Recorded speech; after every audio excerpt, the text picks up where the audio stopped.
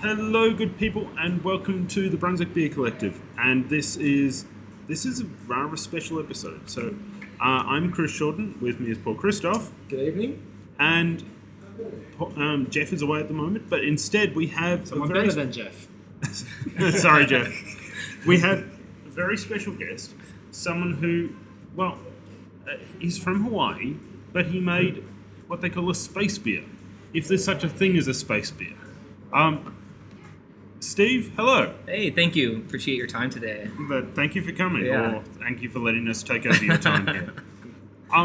So I guess the obvious question, can you tell people what on earth you have created in your interplanetary ale? And for the interplanetary ale Yeah. specifically? First, we called it an interplanetary ale because the yeast and bacteria that we brewed it with was captured at around 70 to 100,000 feet. And so obviously the limit of Earth is around 30,000 feet for Everest, roughly, slightly less than that. So this was the first yeast and bacteria that had been captured from the stratosphere and with the intent to make a beer with. So that's what we call an interplanetary ale. It's just, its flavors don't really fit within traditional flavors of, whether it's an IPA or whether it's a stout, those are kind of narrow categories. And the yeast strain doesn't represent other yeast strains in the same flavors as other ones. It's not Belgian-y, it's not clean, it's just a little bit mix of everything. So there's no category to fit in. So we kind of made our own for it. That was ultimately what we decided to do. It's just, there's nothing else it could be. It had to be its own. I have so many questions about this. But Love first, it. Yes. let's roll it back. So you are the CEO and you're the brewmaster, not the head brewer, the brewmaster. I'm the brewman. I'm also the plumber. I'm the electrician. I pay the bills. I get the mail. I sweep the floor. And how do I... Lanikai? Lanikai. Lanikai. I knew I'd screw that up. That's okay. I was rehearsing in my head and it was like, I know that's going to be wrong. Yeah. But, so is this... What do you guys do normally when you're not making space beers? So, I guess maybe to even take a step back from that, when I was first looking at opening a brewery, one thing that I love about traveling the world is you get the local food and the local beer. And I love tasting the local alcohols and the local foods together. They have a long history of being together. And in the landscape in Hawaii, when we were first starting, there were people that were making great beer in Hawaii. But to me, making an IPA in Hawaii doesn't make it a Hawaiian IPA. It doesn't tie it to the land. It doesn't tie it to time and place. So I sought out to create authentic Hawaiian ales. So things that did represent time and place in Hawaii. And to the best way to do that, initially we started with just using local ingredients. So we're, being in Hawaii, we have just all 11 of the world's 13 ecosystems. So we have an insane amount of things that grow there that are really unique. Everything from the common things like pineapple and coconut to the obscure, like a Buddha's hand or a weird flower. Wait, what is a Buddha's hand? The Buddha's hand is a form of a citrus. Okay. It looks like a hand with fingers sticking out. It's the color of a lemon, and the flesh on the inside is pretty clean. It tastes like a lemon drop candy, the skin of a lemon drop candy. Wow. So that's an example of one. Another one is like a tea root. So it's a plant that is endemic to Hawaii, and you actually get the root of it and break down the starches and then convert those into sugars, and it contributes like earth flavors to beer. So our goals were really to create things that were authentic in a way. So we initially started with just, okay, what ingredients can we go find, right? So we had always been sourcing that thing first. So whether that's the flour, so then we'd take the flour and go take it to chefs and cook with it, and then we'd figure out what foods it went with, and then by default you can figure out which beer styles go with that. And then you can kind of draw a linear line and say, well, it's logical to say that if this flour cooks with this food, this beer goes with that food, so then therefore this flour should be able to be, this would be a great beer to work with this flour. So we started that, and that was kind of our initial foray into it. And then ultimately, over the last number of years, that's led us into Hawaiian wild ales, so capturing native yeast and bacteria and brewing with that from all over the state. So kind of every year or every couple of years, we kind of dig into another layer deeper of what it is. So, the ingredients that we get are either really small farmers. We have a team of harvesters I forage for about 30% of them and go pick them out of the woods. So there's a variety of different ways that we're going to get them to get these particular things, and they change every year, like terroir and wine. So this year's mango season might be a little bit sweeter than next year's, and so any beer that we make with mango might be overly sweet or dry, depending on what it is. So we just kind of allow the growing seasons within the state to be reflected into the products that we create. So that's ultimately what the brand is about. So you won't try to tweak the beer and say, oh, the mango's a bit sweeter, so we'll change the amount of mango we'll use. You'd rather be like, well, we want this year's beer to be sweeter because it reflects what the harvest is this year. Yeah. So we embrace the changing seasons, and ultimately, if somebody's had our 2017 whatever mango beer, and then they had the 2018, and they could taste the difference, then they have a really refined palate, and they spend time in there, and also when they bought 2 of our beers. And I guess it's like, I mean, I'm always a big fan of musicians who change with their environment, who just sort of depending on what's going on in the public, that's what their music reflects. Yeah. And I do feel like it's an odd it's a nice little parallel when you think about beer is built for a time and place, right? For a season, and that if people get stuck to get too, I suppose, obsessed with what the original one tastes like, then they miss out on all the good stuff. Totally. Be next. Totally. And and not to diss brewers that choose to make clean pale ales and want to have consistency. I mean, ultimately, not every beer in your life that you drink, sometimes you don't want to analyze it. Sometimes you just want to have a beer with a friend. You don't want to think about that beer. That beer is just something that brings you together. So, I mean, I appreciate all those styles of people that make the very consistency, and that's an art form in itself. Just not what we do. Not what our goals are. Yeah. But, so prior to the whole spaceness, because I'll get back to that in a second. But what was the most complicated beer that you had got to prior to that point? So there's we were asked to make a historic ale. So historic ales, basically, it was made out of. So there was even a step back farther. There's a canoe in Hawaii called the Hokulea, and it was the canoe that brought Polynesia to Hawaii, right? So in ancient Polynesia, this is the sailing canoes that they had that discovered Hawaii. So that canoe was remade in the 70s. And a few years ago, they were doing a worldwide journey to take it around the world and bring it back to Hawaii. So for the return of that, they asked us to make a beer for it. And so it was a historic beer making ingredients that were found when the first Polynesians settled Hawaii between 0 and 400 AD. So only what was available either in the canoes that they brought with them or on the land when they got here. And so I think prior to that was my most complicated beer. Probably still sits up there as one of the more complicated ones. I mean, with the space beer, I didn't fly the plane in space, so I didn't. It was simpler. It was more mentally complicated than actually figuring out how to do it. Yeah. Well, the idea for the space one, was that literally just the 2 guys that went for NASA that were in the bar and you just got talking and were like, hey, wouldn't that be a cool idea? Yeah, it was almost that casual, when you share beer with people, you share an experience, right? And just like this, you never know where this conversation will end up. And if you're open to where things can go, or you ask questions, you learn about somebody, and you're like, hey, I have family from that area, or oh, cool, you're in NASA, I love space, or whatever it is. So, I mean, to keep that portion of the story, curtailed, I was introduced to some NASA people, and ultimately told them, it's like, I want to be the first brewer on Mars. Just trying to tell a joke. I need to brew with space yeast. And they were kind of deadpan. They didn't really get the joke. And then ultimately, moments, that weird, uncomfortable silence a few moments later passed. And they were like, no, you're right. We're not going to shuttle yeast up to Mars for you to make beer. It just took the conversation in a way that, that's where they work, right? They work in places that we dream of being. And so that's it. It stemmed out of that conversation. And then ultimately NASA's scientists, and beer making is science. And so we had a common love of it, and we just, at the end of the night drinking, we just decided, let's go for it. It's probably not going to work, but who cares? Let's go for it.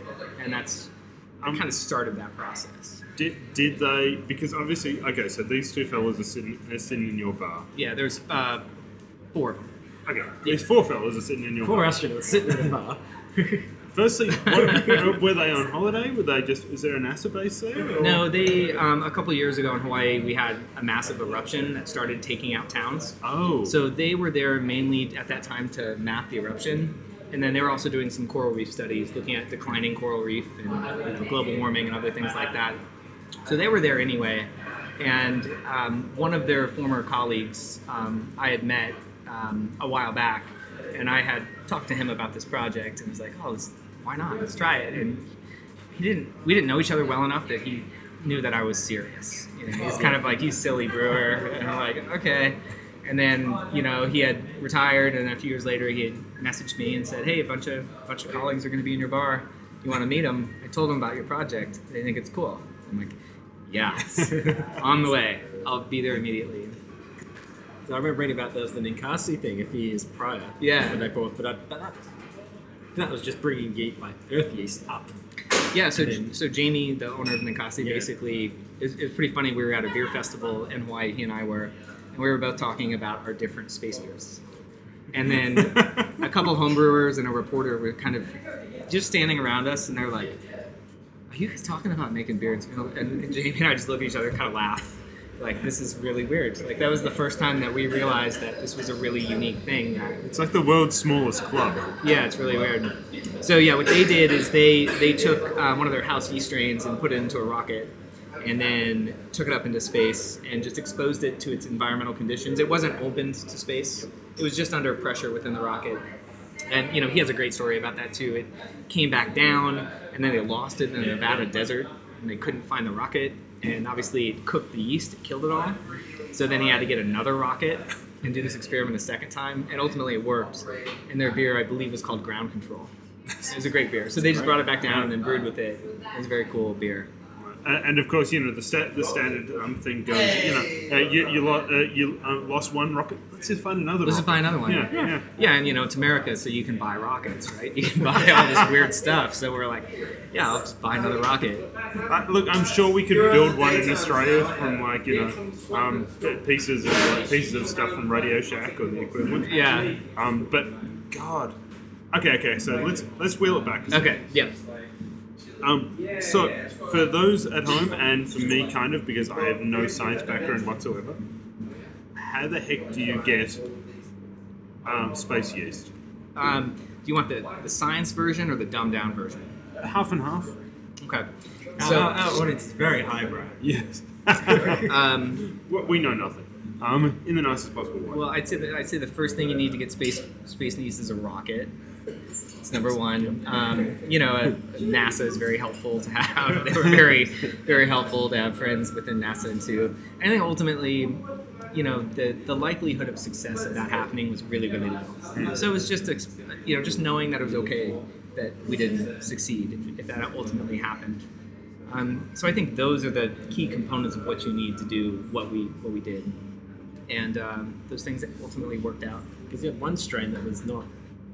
So that there was something wrong with the strain of yeast, or was it just that it wasn't suited to beer? Yeah. So maybe now I'll kind of put on the science hat for a second. And if I'm going too deep, let me know. I'm a former scientist, so I don't want to take it too far. But so the first question is why do you make the assumption that there is yeast and bacteria in space? Why you want to brew with it, that's obviously an easy one, because I want to brew with everything. And so why would you make the assumption that it exists? And where would it exist in space? And then how would you capture it? Right? So the first thing you have to realize is obviously yeast and bacteria is everywhere, right? It's on your skin. We can make it. You've seen people make beers out of their beards and off of skin. We had someone make one from belly button lint. There you go. It got a lot of press coverage. It had a whole TV special in Japan, apparently. Yeah, sure.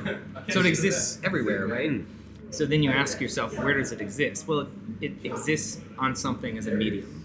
So something is hosting it or carrying it. So we wanted to make sure that we were capturing above Earth, so above Everstein. And up there, what's up there, right? It's just space. And space has less pressure than Earth. So ultimately, anything that lives up there lives farther apart. It's less density of pressure. So that means you have to fly a longer distance to catch things. So we needed a long flight. The next thing you have to think about is, okay, well, where would it live within space? And if you quickly put on like your astrophysicist hat for a quick second, As you do, of course. as you do, I've just let me get one out of my backpack. yeah, I'll put them on. I left mine at home. My fault. So the next place, like within space, there's microcosms, and a microcosm is basically a weather pattern of some type. And some are dust storms, some are like moisture-based. There's everything that's up there. So within those areas are where we made the assumption that they were. They're living on dust particles. They're within a water substrate, something like that. So ultimately, this ship flew at 453 knots for around 8.5 hours at 70 to 100,000 feet through tons of different microcosms over Hawaii, and then ultimately landing in California. So within that, we had multiple samples that were in there. So the next thing is, how do you create scientific integrity in this, right? Since it does exist everywhere, how do you know that what we captured didn't just come from the astronaut, right? So we had to analyze what they wear. So they wear a full spacesuit. So that handles everything from, NEP or anything that they have that needs to come out. It's a pressurized system because if something's wrong with their ship, they actually can like skydive out from there.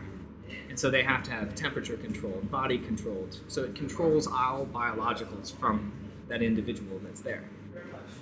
So we can isolate the person. But that plane had spent time on Earth.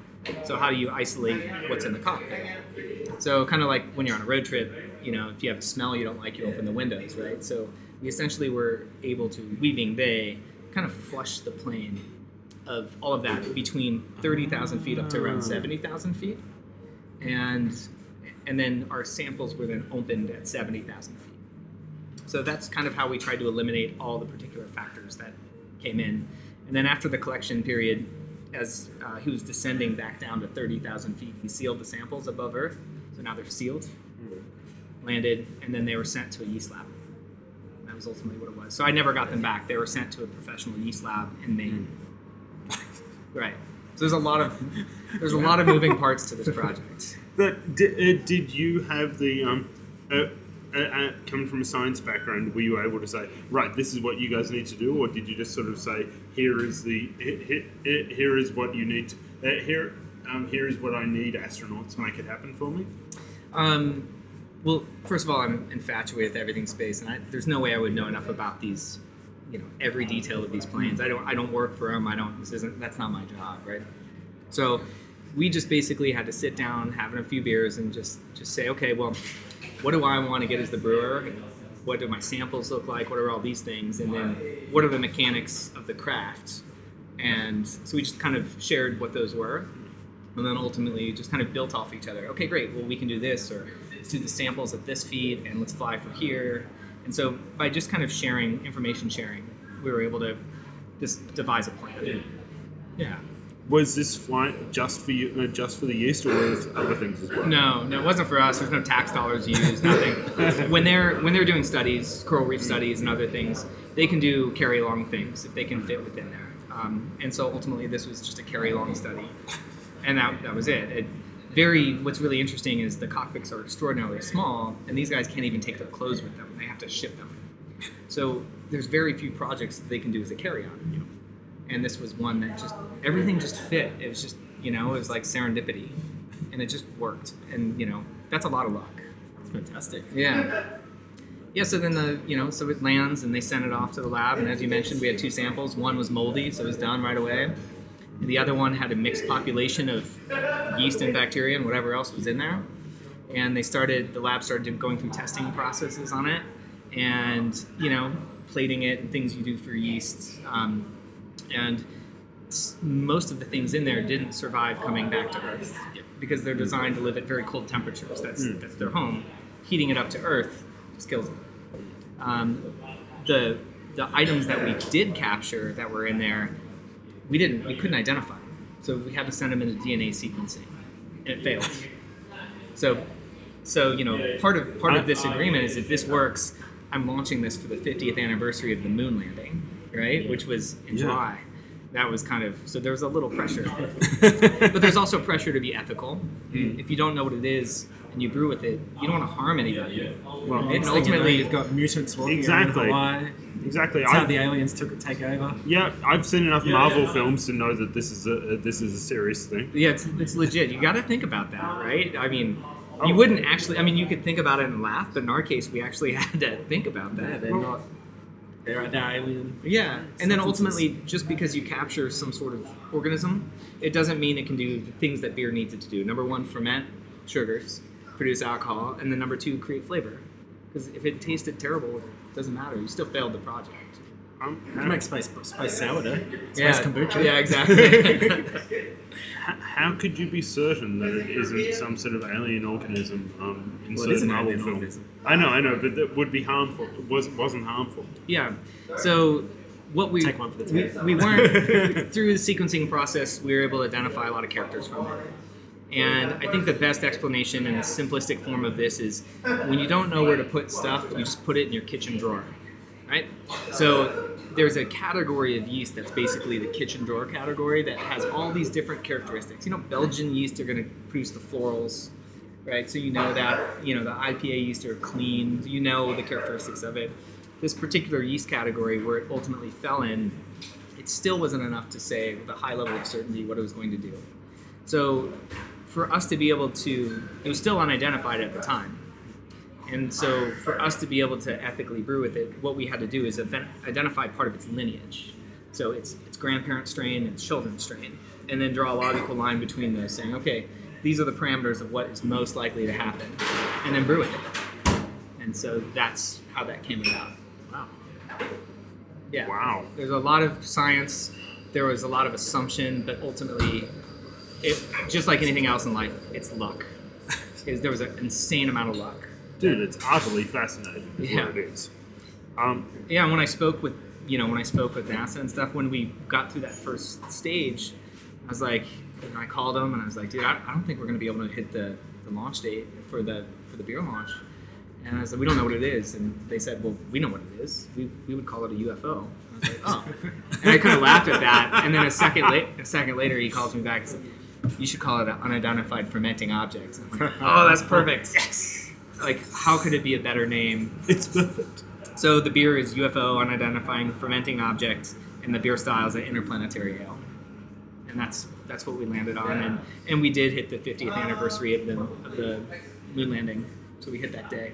So, But- again, a lot of luck. It all worked out. Is there a sample being kept alive, or is it? Yeah. Yeah. So, yeah, it's very strange. Within this kitchen drawer category, to keep it simple again, a lot of the characteristics of the majority of the things that fit in there, like acids. So they like things from hops. Hops have alpha acids and beta acids that have flavors and terpenes and stuff. So we used aged hops that we had aging in our brewery for a few years just to create acid profile. And then when we tasted it a few days in, you had mentioned earlier the sourdough starter. It's exactly what it tasted like. But when the beer finished, there was no yeast or grainy flavors whatsoever. It was funk, not unlike a Belgian, because they're very small bacteria and yeast. And then there was just a hint of sourness, but that sourness didn't come from souring agents. Yeah. It came from the acids being converted into funk and sour. So Lauren would like it. Yeah. My wife, whenever she tries any beer, the first thing she says is, tastes yeasty. Yeasty, yeah. It's like she hasn't had an interplanetary. Although it would suck if that was her one forte, and then we had spent all of our time tracking down interplanetary ales. Yeah. Well, So- there's only one. Yeah, and then so we after that we were able to hit the launch, but we still didn't know if it could handle packaging conditions. So we've just finished it can handle packaging, which is great. So we're going to scale it up. So just about 2 weeks ago, we decided to brew with it again. 3 weeks ago, we brewed with it again, and this time we've made more of a saison style of a beer. And then instead of using acids from hops, we put some lime zest in there. We got citric acid. And it's insane. Every keg that we put on draft tastes different. And they're all in our cold storage. They all finish. There's no more sugars to ferment. There's no reason flavor should be changing. But this stuff can live at below freezing temperatures. And our cold room is obviously above freezing, right? It's slightly above it. So every few days, every keg we're tapping is changing slightly into a new flavor, because it's still actively working at these cold temperatures. since it's nuts. I feel like we are within a Marvel film Really right now. useful data that you. Yeah, so collected, yeah. I mean, we know very little about it. We've experimented with 2 times now, so we have a lot to learn. And ultimately, once we get a little bit more confidence level in it, then my goals are to go take this and share it with brewers. Brewers that are friends or people that want to experiment and just be like, let's make something fun that's different. That is Edge space beer. yeah. Yes. Yeah, we may or may not have talked about that. Look, I definitely think they would be up for that. I know how conversations with Michelle and Adam turn out. Yeah. Especially after a couple bottle shares. Yeah, I know how they play out. So, one last question on that. How do you go about? How did you decide what beer the yeast would turn into? For the initial beer, the first one, the UFO IPA, we didn't. We had no clue. We'd never tasted it. So we made a pretty simple grain bill, and we decided more of a Belgian style, so about 50% Pilsen and about 50% wheat. Really simple, get some dextrins in there, get some simple malts in there, just kind of throw a little bit of everything in there. And we didn't know what it was going to taste like because it's never been brewed before. Yeah. If you were to brew an IPA with a Belgian yeast strain, you're going to get a Belgian IPA. It's not going to taste the same as a clean IPA or a hazy or whatever. So we ultimately didn't know. We took a guess. And, we produced Saison. We took a guess at that. So we're just guessing right now. We're just brewing and playing with it. What do you think you're going to brew next? With it? Yeah. I don't know. We got to get to these kegs and see what it's doing. But we know, the one thing we do know is in the presence of different styles of acids, it behaves differently. Okay. So we know it produces alcohol. We know it produces flavor. So we'll probably look at doing maybe like a really clean style of maybe like a lager base and see what happens in there without acids. And see what we get out of that and how it behaves. And we're just going to keep playing with it because there's no roadmap for this. So it's more receptive to acid than usual yeasts? That's what we're finding so far. Yeah. But I mean, we only have a sample trial of 2. Yeah. So it's, you can get a lot of scientific process out of that. And obviously it survived did you have to cold store to bring it out here? To ship it out here? Yeah. Oh, the beer itself? No, I brought them on the plane. The bottles I just brought them on the plane. Brought them with me. Okay. Yeah. I guess they've survived bottling, so that... We know. We brought many a beer back from the States over the years. So the ones that we brought out are just to share at events like tonight, and then the one in Brisbane that we're going to have. And then ultimately, now that we're confident in packaging of that original beer, that we're going to release that beer into the markets. But in all of our markets, we didn't have enough confidence, and I wasn't ready to take that risk. It's fair enough. Yeah. So as a brewer, what do you drink? What do I drink? Yeah. Well, I'm currently drinking a local stout here.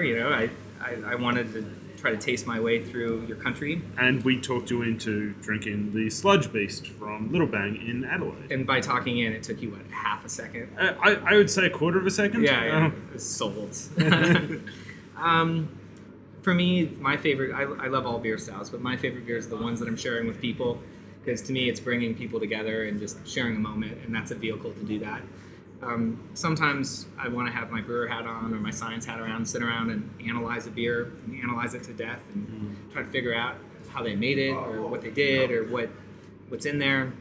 And other times I just want like a Sierra Nevada Pale Ale. Like I don't want to think about it. I just want to just have a beer and just process something or have a moment with a friend or whatever, where, the beer still brings you together, but it's, you can be as snobby as you want about it.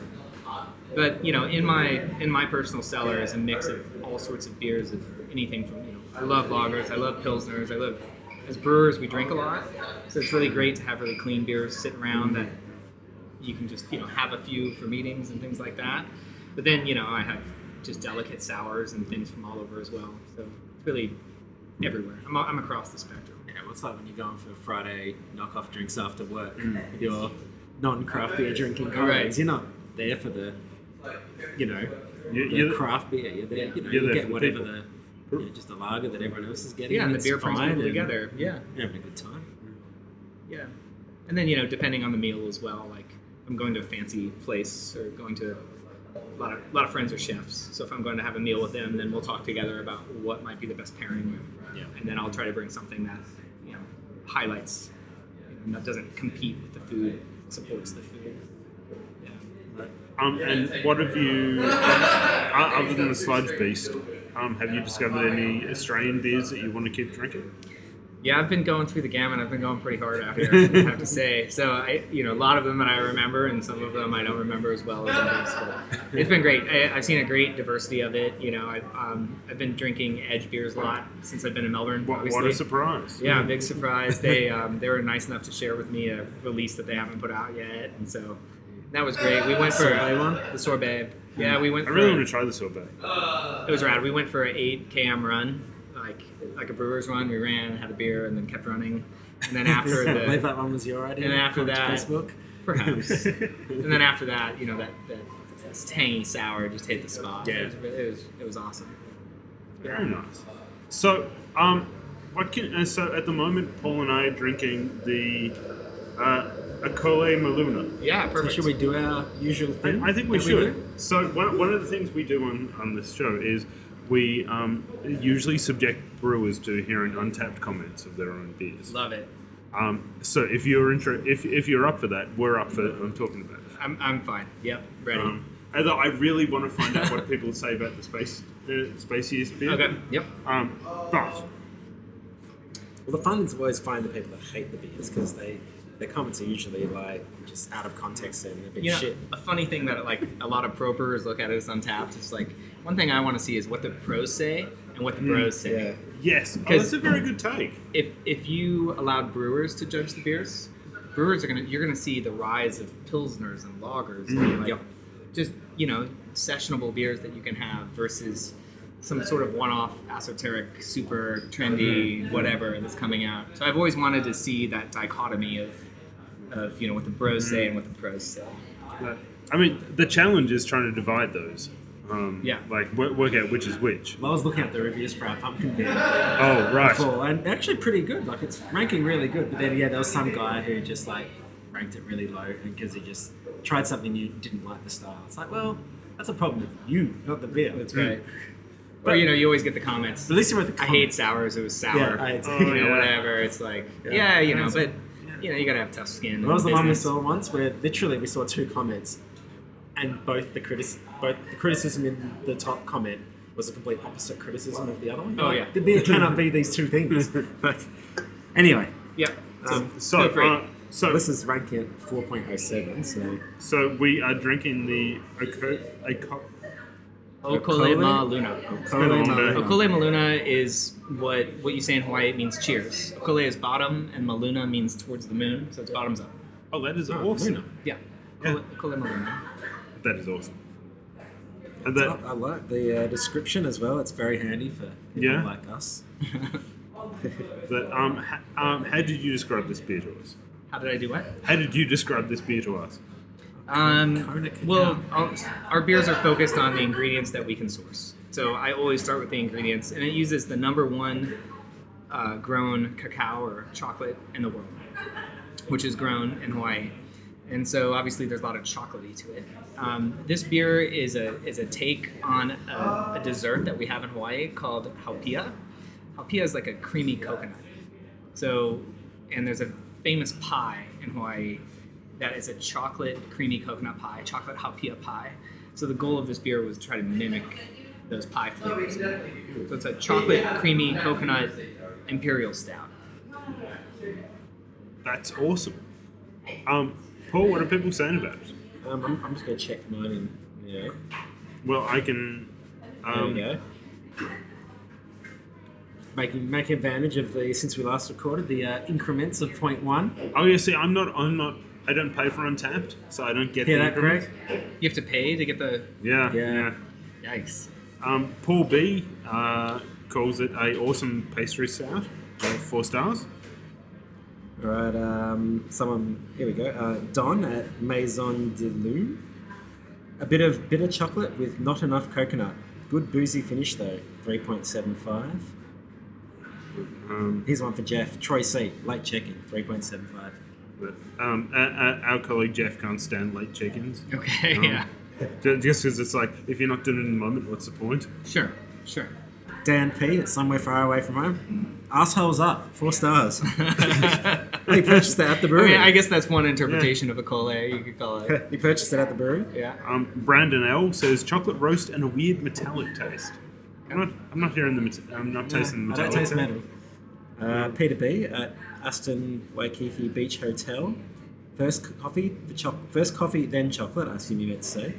Finishes with a hint of coconut, tad hoppy. Definitely beat my expectations. 4.75. It's always a nice. Purchased at Don Quixote. What if that's the same Don Quixote that they have in Japan? You know what that is? It is. It's the same cool. chain. That's Yeah. so good. Yeah, it's Don great. Quixote's the best. It's like a rummage sale store. It's Yeah. fantastic. Great fish. So Aaron E at the White Stag Inn, definitely well brewed, and the adjuncts really shine. I would drink this again. Yeah. No adjuncts, but I hear you. I Look, appreciate the comment. He meant well. He did. Zachary E. at Indian Lake. Barrels can go to, as you know he's an American, barrels can go to heck. 4.75. I think you meant to say hell there. Dan W at Dano's Beach House, Haus, says plan to age at ellipsis. It's screaming to be drank. Well, it definitely said, I mean, right there, age as well. It does. And I appreciate that because sometimes you get a beer and you're like, is this one I should age? Is it not? Sure. There it is, age as well. It does. All right, maybe one more. One more, okay. A lot of people don't write. Here we go. Matt M hasn't said where he got it. Dry cacao taste was perfect for the stout. 4.5. So I guess the big question is, how do you rate your own beer? I don't. I rate my experiences with where the beer. Yeah, I'll never put out a beer that I'm not proud of. You know, if it doesn't. You know, obviously, if you have a brewing error, you dump that thing down the drain. I mean, not all brewers do because you're chasing the money, but we do. And if it just doesn't hit what we want it to hit, and we can't get it there, even if it's a clean beer and there's nothing wrong with it, it's it. It's done. It's done for us. Like the mushroom beer from a brewery I won't mention. Oh yes. That me and a sometime contributor Ben had once. We went to a brewery and they had a new beer, but it was like their special beer, like, you know, pints for half price pints. We're like, oh well, Yeah. go try this, and it tasted like mushrooms. It was like, they should not be selling this. Well, I mean, in like a Degard, that would be a fantastic, not a Degard brewery, but a Degard style beer. Yeah. Like for aging, mushroom is a character of that. But it was not. Yeah. We also make a 18-month barrel-aged version of the same beer that's in Heaven Hill barrels, and it gives dimensions of they're single-use Heaven Hills, so you get a lot of bourbon character, a lot of toffee added into it. I don't make it that often. It's another great beer to I could imagine. So it's exact same beer, aged, yeah. re-aged, and and we just renamed it something else. Now, big question is, can we get a sip of the space beer, or are we too early for that? It's here today, right now. It's in the cooler, and Michelle brought it over here. And whenever she's ready, when a woman has a plan, you say yes. So whatever her plan is Well, why don't we take a quick pause and see if we can get it? Well, we haven't said what we. Oh, right. Sorry, I got distracted. And that's been a while since we recorded the last episode. What do we think about this beer? I am going to give it a 4.4. Oh, show off. Yeah, I can do that now. that's your status symbol, huh? That you Yeah. can do a point something. If I was operating under traditional pleb rules, I would give it a 4.5. But I really like it. It's that dry cacao that comment mentioned, I think is exactly right. It tastes like not like chocolate, it tastes like proper cacao nibs. That coconutty flavour. It's thick. What an imperial stout should be. It's really good. I mean, I'd love to try the barrel aged version one day, but 4.4. This is really good. I'm going with 4.25 because I can't get to 4.4. It's beautiful. It's really beautiful, and it's 10.4%. But I think it hides its booze well, Yeah. and it's really smooth and really easy to drink. Good. Thank you. Great. And obviously the company's alright, but it's And mostly by looking at the label there, I guess we will be able to now. yeah. Michelle and Adam are now distributing. Yeah, so your this beers, is down here. So this was the only clean ale that we sent down. And then we sent, about 3 years ago, we started a Hawaiian wild ale program. So it's mainly that what a lot of people don't realize about Hawaii is we have 11 of the world's 13 ecosystems. So right now, we had a blizzard last week. We have snow in Hawaii right now. Really? Most people think about Hawaii, you think about the coast, the beaches, the bikinis, whatever. But we have so many different areas. So I kind of started this Hawaiian Wild Ales program to go into the rainforests, and then I have a home on the volcano, and so I would go there during eruption and capture yeast and bacteria. And so, we initially started with seeking local ingredients in our beer. Now we're adding another layer of fermentables, the yeast and bacteria. So we sent those down because those handle shipping conditions really well. Yeah, so mostly our wild ales are down here right now. And I can definitely appreciate the multiple ecosystems. In August, I did Kilimanjaro. Oh, yeah. And yeah, you literally go from the jungle to alpine desert to sub-zero or freezing temperatures, all in the space of a few days. And it's like, how is this the same? One mountain, let alone an entire Ecosystem. Totally, it's crazy. It is like an authentic version of what we all claim Melbourne to be, which is 4 seasons in one day. Yeah. Yeah, that's what I've heard. There's hail, rain, sun, and clouds all in the same Fire. day. Lucky you weren't here on the weekend. It was terrible. God, yeah. Yeah. And when you're in Sydney, did the haze clear? Because I was there on Friday. The first day that we were in there, we had a lot of haze, and then it felt like maybe winds came back and pushed the haze away. So my last day in Sydney was stunning. It was really pretty, and went to the coast and stuff. I didn't get in the water; it looked cold. I like warm water. You need to go to Perth, my hometown. Yeah. Okay. Good. Indian Ocean. That's my next trip is Nice to and Perth. warm, yeah. Okay. Cool. Good. So why don't we do a quick pause and see if we can actually get the space beer ready? Okay. Yeah.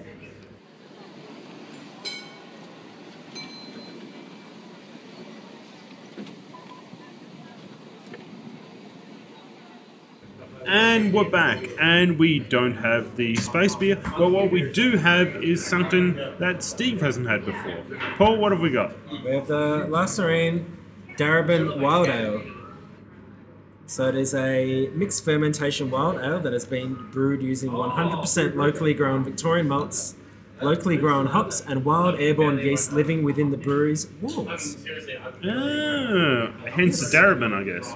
Darebin's a suburb. Oh. Is it a suburb or a municipality? Like a council municipality. Yeah. Right. So obviously this is a very different colour to what we've just been drinking. Yeah. First impressions? Yeah, well, I mean, number one, when you just look at it, and we're dealing with some beautiful glassware here at Beer Mash, so the clarity is just perfect. It's like there's nothing floating in there. It's perfect. Nice on the nose, nice little citrus on the nose. You can pick up a little funk from the native yeasts that are in there. The native and local yeast and bacteria are often smaller, so they create aggressive flavor profiles. To me, this tastes like that native yeast and bacteria went through a secondary fermentation because it's very complicated. It has a lot of deep notes to it. And then it seems like there might have been a little lactobacillus or pediococcus in there to get a little of that tart sour note out of it. It's lovely. And is it barrel aged? Okay. Oak. Okay. Okay, spontaneous. Yeah, so I get a little bit of vanilla in there from the oak. Beautiful. Bottled in April this year. I'm always impressed because clearly this is from clearly you've got your science hat on, is the fact that you can pick up all of this stuff. Oh, yeah. I'm always I've never got to the point where I can pick all this stuff up, but one day. Yeah. What are people saying about it? Why not? Not that many check-ins, so it's helpful. Marie C at Tramp Stop 121. Lovely. The sour sticks around at the back of the mouth. She got that at Carwin, 4.6. Hoppy Pete at Carwin as well. Oh, this must have been Saturday night, maybe. Oh no, 26th of October. 4 stars. It was at the masterclass, the La Serene masterclass. Oh. And yeah, All right. So I think we only have time for one more. Gus One more. Norris in Summers. Citrus tart light Brett character, 4.25. Well, if there was a what the pros said rating, I would give it a 5. You give it a 5? Yeah, I love everything about it. I love the really clean flavor. I love that the small bubbles formed from bottle conditioning on it. I love the complexity, yet simple at the same time. So, when that feature comes up, hello Untapped, put that feature in here. This is a 5. Look, we did interview years ago the founder of Untapped. Okay. And we just fired endless questions about customizations. He didn't agree to any of them, Yeah. but he seemed interested. Okay. So we can get in touch. We can probably do very little. I think it's great. If he doesn't do it, somebody's going to do that. It's true. Yeah. So it sounds like we need to finish up here. But what do we think about this beer?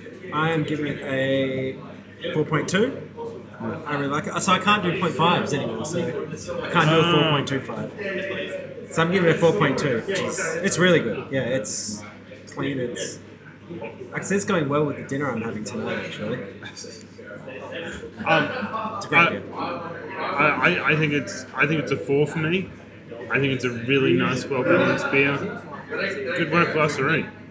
Excellent work. So, sorry, I'm cutting you off because we're out of time, and by out of time I mean that we've been told that you'll be stolen away any second. Supposed to be meeting with someone else 2 minutes ago. Okay. So, big question for you. You've conquered space. What are you going to do next? Nice. I've not. I haven't conquered space. I've had the opportunity to be there. What's next? You know, I'm not a man that really has a divine plan, I think is the fairest way to say. I just try to live the truest life and meet a bunch of people and travel and live the best life I can. So ultimately, all I really hope to do is share my beers and share them with people and be able to explain them in a way that honors them. And if they like them or don't, then that's great. But that's all I really want to do is share to me what represents an authentic wine beer. So that's what our goals are. That's pretty damn noble. I like it. I think we're going to have to come visit sometime. Yeah, podcast in Hawaii. Jetstar flights are cheap. It's true. They do It's those true. deals. It's and- actually more to go to Perth, I think, than it is to go to Honolulu. Yeah, my family's in Perth, Yeah. so often I go back home and it's like, I could be going to Hawaii for this price. Yeah, for sure. All right, I'll put it on the list. Yep. So, Steve, thank you so much for chatting with us. Much appreciated. Much appreciated. We have been the Brunswick Beer Collective. I've been Chris Shorten, with me has been Paul Christoph. See you next time. We'll talk to you in a few weeks, I think. Aloha.